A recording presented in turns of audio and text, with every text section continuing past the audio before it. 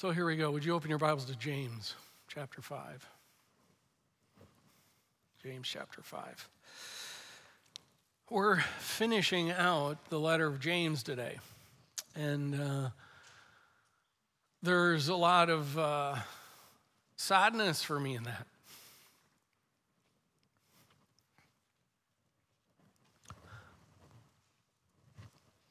I'm still catching my breath. Anyway, because I have loved this study for me personally. I feel like I've gotten to know James unlike I've ever gotten to know him. And we come to the last two paragraphs. And if you just read through the letter of James and you come to the end, you're kind of like, this is a bizarre ending. Because it's just like he just drops off the cliff.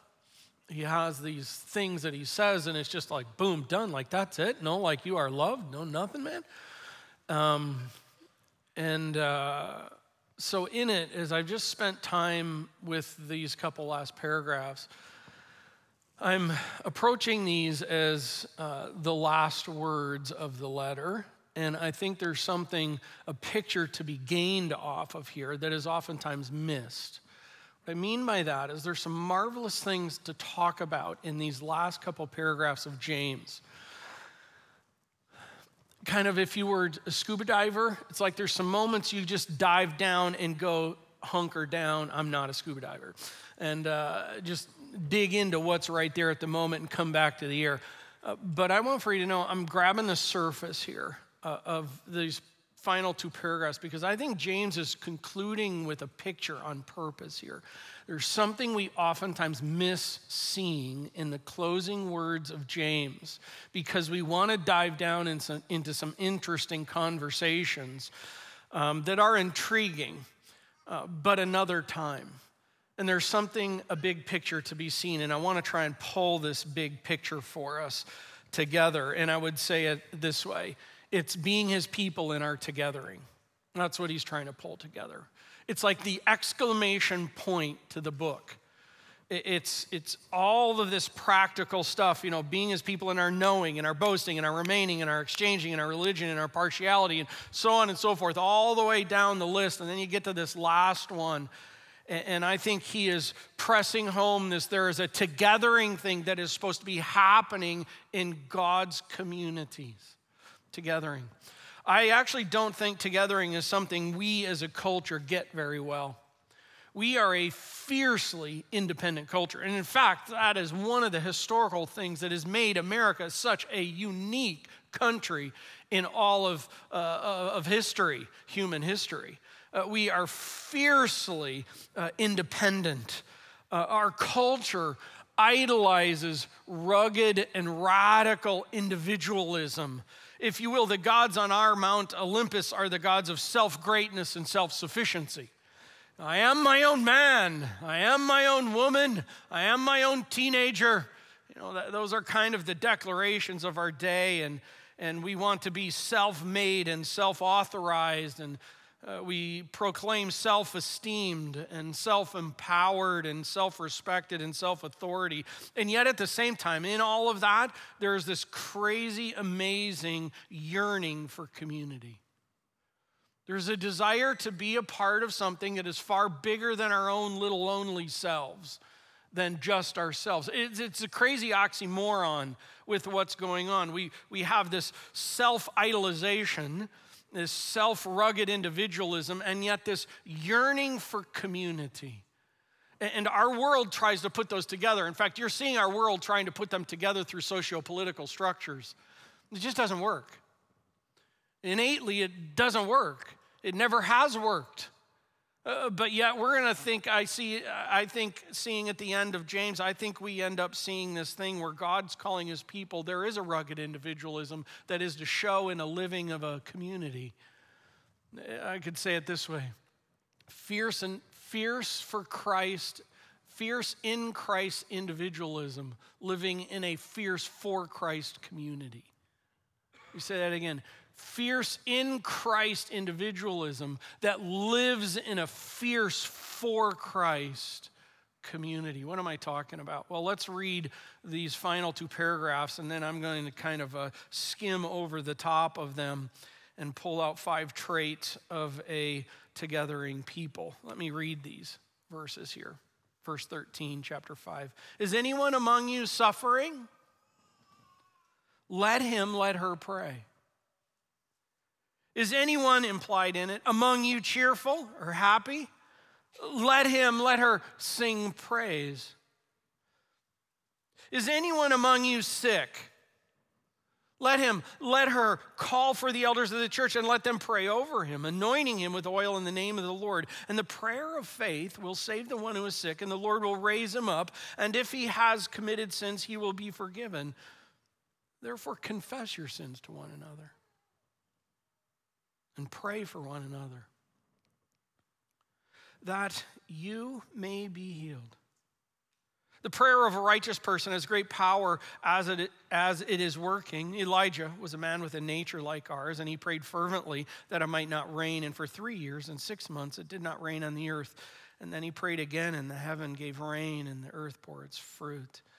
Verse 19, my brothers, my sisters, if anyone among you wanders from the truth and someone brings him back, let him know that whoever brings back a sinner from his wandering will save his soul from death and will cover a multitude of sins. And so, God, we enter this text and we ask for your help. We just pray that we would learn more of you, we would learn more of ourselves, and we would learn more of what it looks like to be a community of individuals running fiercely after you. In Christ's name we pray. Amen. 5 traits of a togethering people. Trait number 1, togethering people pray. Togethering people pray. Notice both paragraphs, verse 13, verse 19, both of them open up with this, anyone among you. That's important because the context is a community. There is a communal reality that is taking place within the whole idea of the conversation here. That's been a fact all the way since verse 1 of chapter 1, when he's writing to God's people who are scattered, Messianic Jews scattered, and these local communities of God's people that are gathering as a local body of Christ. He's talking to those groups of people, anyone among you, and if anyone among you is doing what? What's it say? If anyone among you is suffering. All right, second service, come on, man, with me. I need you. I haven't been feeling good this week. I need you. Suffering. It's this idea of not annoyed. Let me clarify this. We Americans sometimes think everything we go through is suffering. Let's just know this. Not everything we go through is suffering. Okay, like there are life annoyances. It's not talking about that. There are life inconveniences. It's not talking about, there are irritations of life. There are even pet peeves of life. We're not talking about those things. We're talking about suffering, real deal, hardcore suffering that's taking place here. And he's writing to God's people, and it's so intriguing to me. He says, is anyone among you suffering? What does it say to do? Let her pray. It's interesting in the language. It's important because I would be thinking here, James would actually be saying it right at this moment. Gather everyone, pull everyone together, let's come around them. He's going to say that here in a little bit, actually. But right here, right at this moment, he's pulling everyone together and he's saying, he's not saying that. He's saying, listen, I'm talking to the individual, the person that is in suffering. Here's the call for you. It's an imperative form. You must be praying. Fierce individual prayer. Why is that a big deal? Because I'm not so sure we do that. I'm totally about being straight on the table with you today. I'm not so sure we do that. I'm not so sure if in times when we're in suffering, where it's like we really almost view it as this opportunity, like God has put us face down, and the only thing that we have left to do is fiercely pray. Fiercely so. Desperately so. We're Americans. We try and do everything else but that. We try and, strengthen ourselves up, buck it up, we muscle it up, we organize it up, we arrange it up, and that's kind of the last thing on the lever that we'll pull.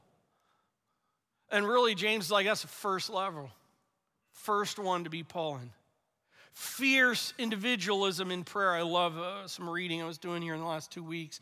Father Basil Nixon, a Benedictine monk, he said, prayer is being with God. I like that.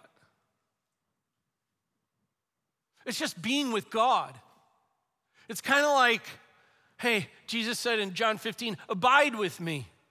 It's kind of like in Luke where Jesus said, Martha, Martha, Martha, would you please just sit down and be with me?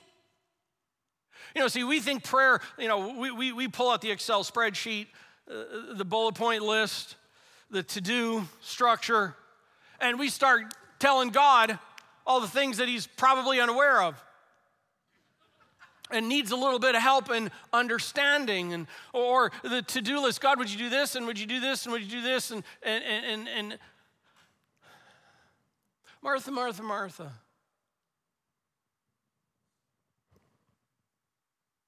Just be with me.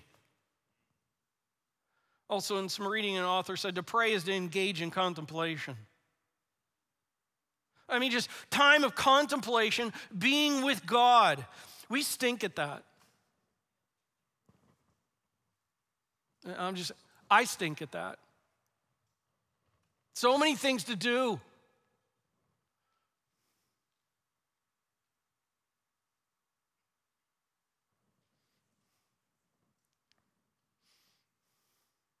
Maybe we just need to calm down and just contemplate with the Lord.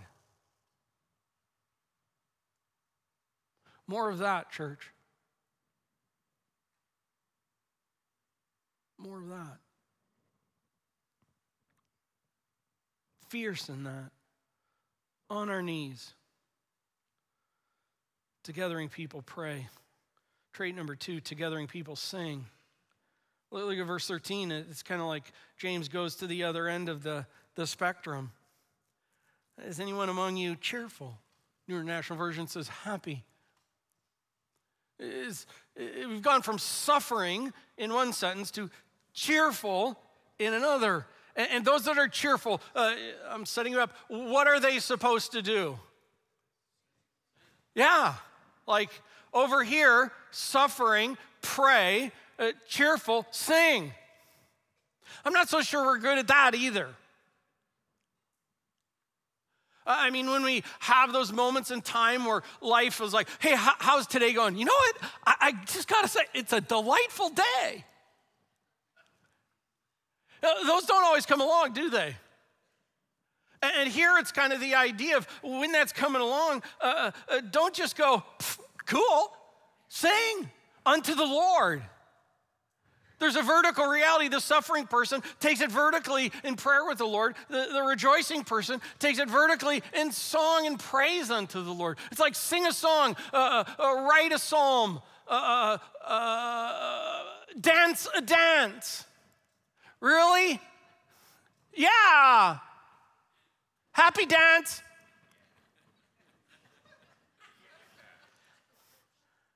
I'm a horrible dancer.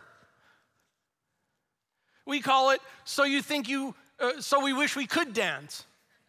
We watch on TV. Because Karen and I are always like, we wish we could dance. And yet here it's the kind of thing to where it's like, just look stupid and dance unto the Lord. I remember when our kids were really little and they would do goofball dances. They were the coolest things.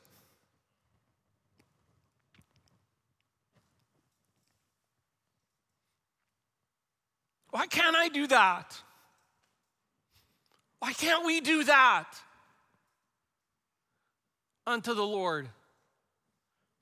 More of that, James is calling for. More of that. Goodness sakes, if we can dance and shout and scream for joy when the Colts score a touchdown, We should be able to do this like by 10.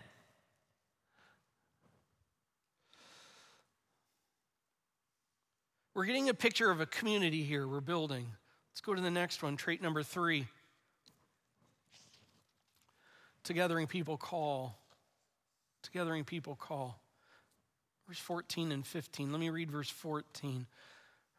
Is anyone among you sick? That's the third one. Is anyone among you? Is anyone among you sick? Let him call. Let her call for the elders of the church and let them pray over him, anointing him with oil in the name of the Lord. I understand this scenario to be an individual who is an active part of a local community of believers, and their physical situation is such that they are unable to be at a point physically where they can bring themselves to the elders or even to other believers. I think it can be assumed in verse 13 should be taking place in their life. Let me connect that here just for a second, because I think we move on too quickly. Wait, what was the first call? Those who are suffering are to be fierce in prayer unto the Lord. So I think by the time we get to this, is anyone sick among you? Part of what should be happening with that individual is they should be fierce in prayer unto the Lord. I think what is about to be said isn't just something that comes out of randomness, actually comes out of having been fierce in prayer with the Lord. That God has given them wisdom, that God has moved along in such a way, that God has prompted them to the place where we need to move this to a next layer of community involvement with what's going on. This is not a last rite event. I think this is also not some kind of magic elixir voodoo event with the oil. It's not some magician healing event in it. Instead, this fierce in prayer individual has been saturating their situation in prayer and now are calling God's people as through the elders. Elders are those who have maturity, recognized maturity in a local community and taken on a capacity of leading people and shepherding people in the community. And now it's come to the point where it's engaging them in it. And I think we're going to see here, not only just to pray over them, not only to seek the will of the Lord in the healing of them. By the way, James talked about, Pastor Eric preached on, if it's the Lord's will, but also to discern the situation. Look at verse 15 to try and pull this together. It says, verse 15, and the prayer of faith will save the one who is sick. Again, understanding that God sovereignly has allowed sickness, and God may sovereignly heal them of that sickness, and yet God may sovereignly have them remain in that sickness for the Lord's will. And the Lord will raise him up, and if he has committed sins, he will be forgiven. That's an interesting thing to say in this whole context. Again, I can't dive down deep today because of time, but I am just kind of pointing to this, that we see this community. Here is this person in suffering who has been saturated it fiercely in suffering, has now come to the place where out of that, it's like, could you bring the elders here? And so the elders come in, not only just to pray over, not only just to put oil on, but also to discern the whole situation. Because it talks about there might even be sin that is brought about this. And in this, we have this, again, we could get into all the intriguing trees and miss the forest. But in this, it's this thing that God is wanting his people to come together in such a way, and the elders come even to discern what's needed here. Is there something that's been going on that has brought this about? And I think actually this person, after having been fierce in prayer, is wanting them to come in to speak into the whole situation of it all. This is community. It is a building community of what's going on. That's the big picture of what's taking place here, friends. And it's a beautiful picture of what's happening here. It's not individualism on its own far perimeter outside of the circle, but it's coming in together and they're engaged in it and they're calling. And then we go to the next trait. Take a look. Add this to it. They're confessing. Together, people confess and pray. Let me read look at verse 16. Therefore, confess your sins to one another and pray for one another that you may be healed. Prayer of a righteous person has great power as it is working. I'm going to read through 17. Elijah was a man with a nature like ours, and he prayed fervently that it might not rain. And for 3 years and 6 months, it did not rain on the earth. And then he prayed again, and heaven gave rain, and the earth bore its fruit.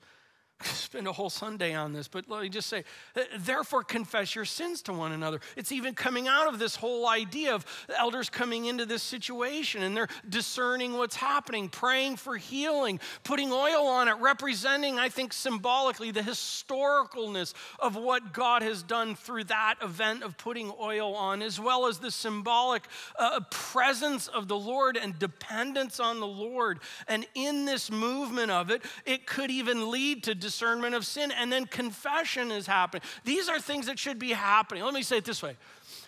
Why are we so afraid to confess sin to one another? Answer, our own stupid pride. That's why. I mean, here you have this picture. So in this community of local believers, you have those that are suffering intense in prayer. You have those that are cheerful and they're singing praise. And you have those that are now, it's time to call elders to come. And the elders are coming and they're praying over and oil and anointing and God's presence here and seeking the Lord to do a work there in it. And then you have even in this community of confessing our sins to one another. Not in some drama event where we're all getting together and verbal vomiting on each other. It's not the kind of thing where we're pulling together and it's like, hey, I got a sin I want to let you know about. Hey, I can top that one. Mine's worse than your sin. I mean, it's not that drama thing going on. But at the same time, this is a community that is being described, friends, that is like a real community of people. Hurting people, rejoicing people, praying people. We've got confessing people. I mean, even the whole Elijah thing. Elijah's praying that God would cease rain so that people would confess. And there is in the top of this beautiful community that is taking place. Fierce in Christ individuals living in a fierce for Christ community. Millennials, you guys get picked on a lot nowadays. A word of something we can learn from you. Back in my 20s, in my vocal Gen Xer days,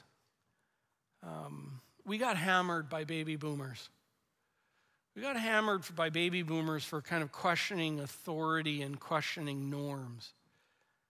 Truth of the matter is they needed to be questioned. That's still the Gen Xer in me. Millennials. One of the things I absolutely love about you is you are looking for a community experience that is unlike prior community experiences. I might say it this way. You yearn for the kind of community that James is talking about. A vibrant community of experiencing together, like cut the baloney and let's like be real. And let's like be a community. And let's like pursue after God. And let's have an impact for God. Let's be fierce in Christ as a fierce for Christ community. Well, more of that. More of that. And that includes confessing to one another and praying for one another. Just the other week, I had just a delightful confessing time with someone here. It was marvelous. More of that. More of that in our homes. Let me just ask, is there confessing of sin taking place in your home? If there isn't, why not? Do we think that we're not broken individuals living with broken individuals? In need of being able to say, I was wrong there. Will you forgive me? Man, what that brings to that community. Your kids need to hear that, mom, dad. Kids, you need to seek forgiveness of your parents.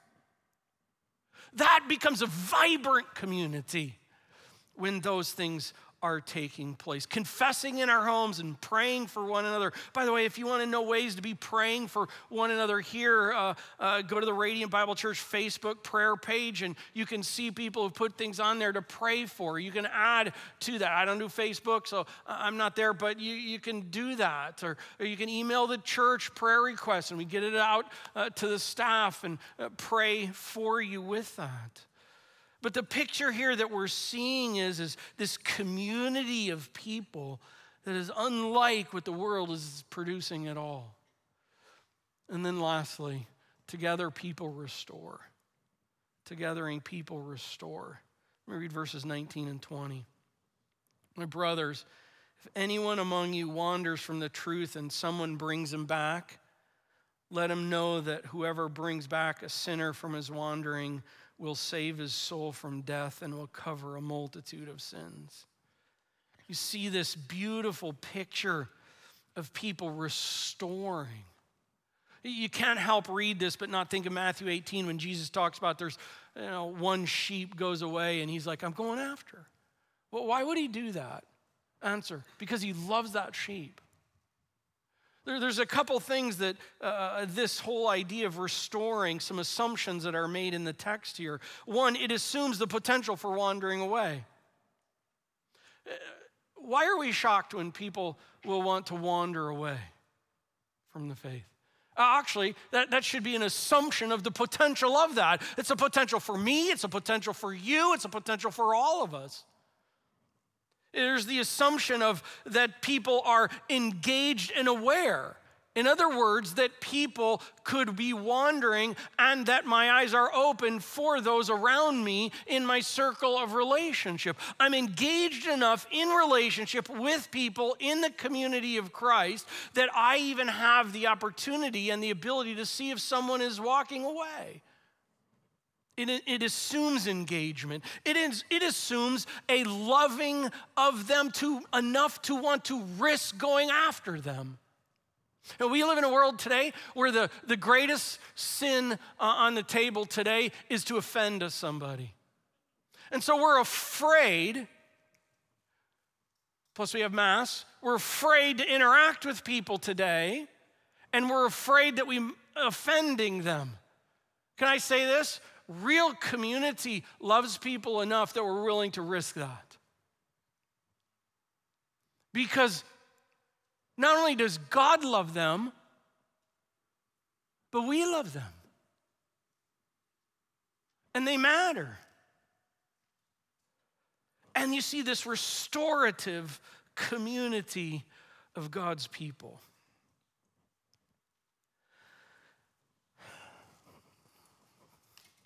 Totally transparent with you. I haven't felt well this week, and I'm a bit foggy in my head, and so I've been praying, oh God, would you just pull all this together? And so I'm not sure if it's clear today, because I'm coming from Foggyville. So let me make a final attempt to pull this together in the concluding. James has been writing to communities of people, of God's people. And he has been writing to them, telling them all these things that we have been talking about of hey, these are attributes. These are things that are to be part that you should be pursuing after as communities of God's people gathering together. And then he comes down to this end, and I'm serious. If you just read it and finish it, you're like, man, that just stopped. But I think what James is doing here is trying actually to finish with this picture of a vibrant, intersecting, and interacting community of people in each of these communities. And so as he looks at this and finishes in these final two paragraphs, after saying all this kind of stuff for us and what we're to be in it, he has this sense where he looks at, if you will, a community, and he says, in this community, there are those that are going to be in times of suffering, and you should be vibrantly, fiercely in prayer in those times. And in that community, there are those at the same time that are in cheerful, happy, delightful moments of life. And they should be singing praise out unto the Lord. And then in it, there are those where it gets to a place where they call for the elders. And now we've got the rest of that community is starting to kind of come involved and be involved in that. And they're not there just to pray and to seek Lord's healing in the situation. Lord, if it's your will, would you do that? But they're also discerning what's taking place. And maybe then out of that, there are other things that need to be happening within that local community to be loving on and helping in the situation. And then also he brings up, and there should be confessing that's taking place, because goodness sakes, we're just, bless our hearts, we're broken people. Redeemed in Christ, and yet so not perfect. And confessing and prayer is going on. And then, by the way, if someone begins wandering out, man, we should want to restore that person. Not for the numerics of it, because goodness sakes, that's someone that Jesus died for and loves, and Jesus would have gone after them. And you have this, if I can say, this beautiful ant farm of intersecting activity together. What a way to finish the book of James. He's not just do. It's actually be. There is something that we are to be with, a living vibrancy of God's people collectively together in local communities where there is life. And oh God, that in us. That in us.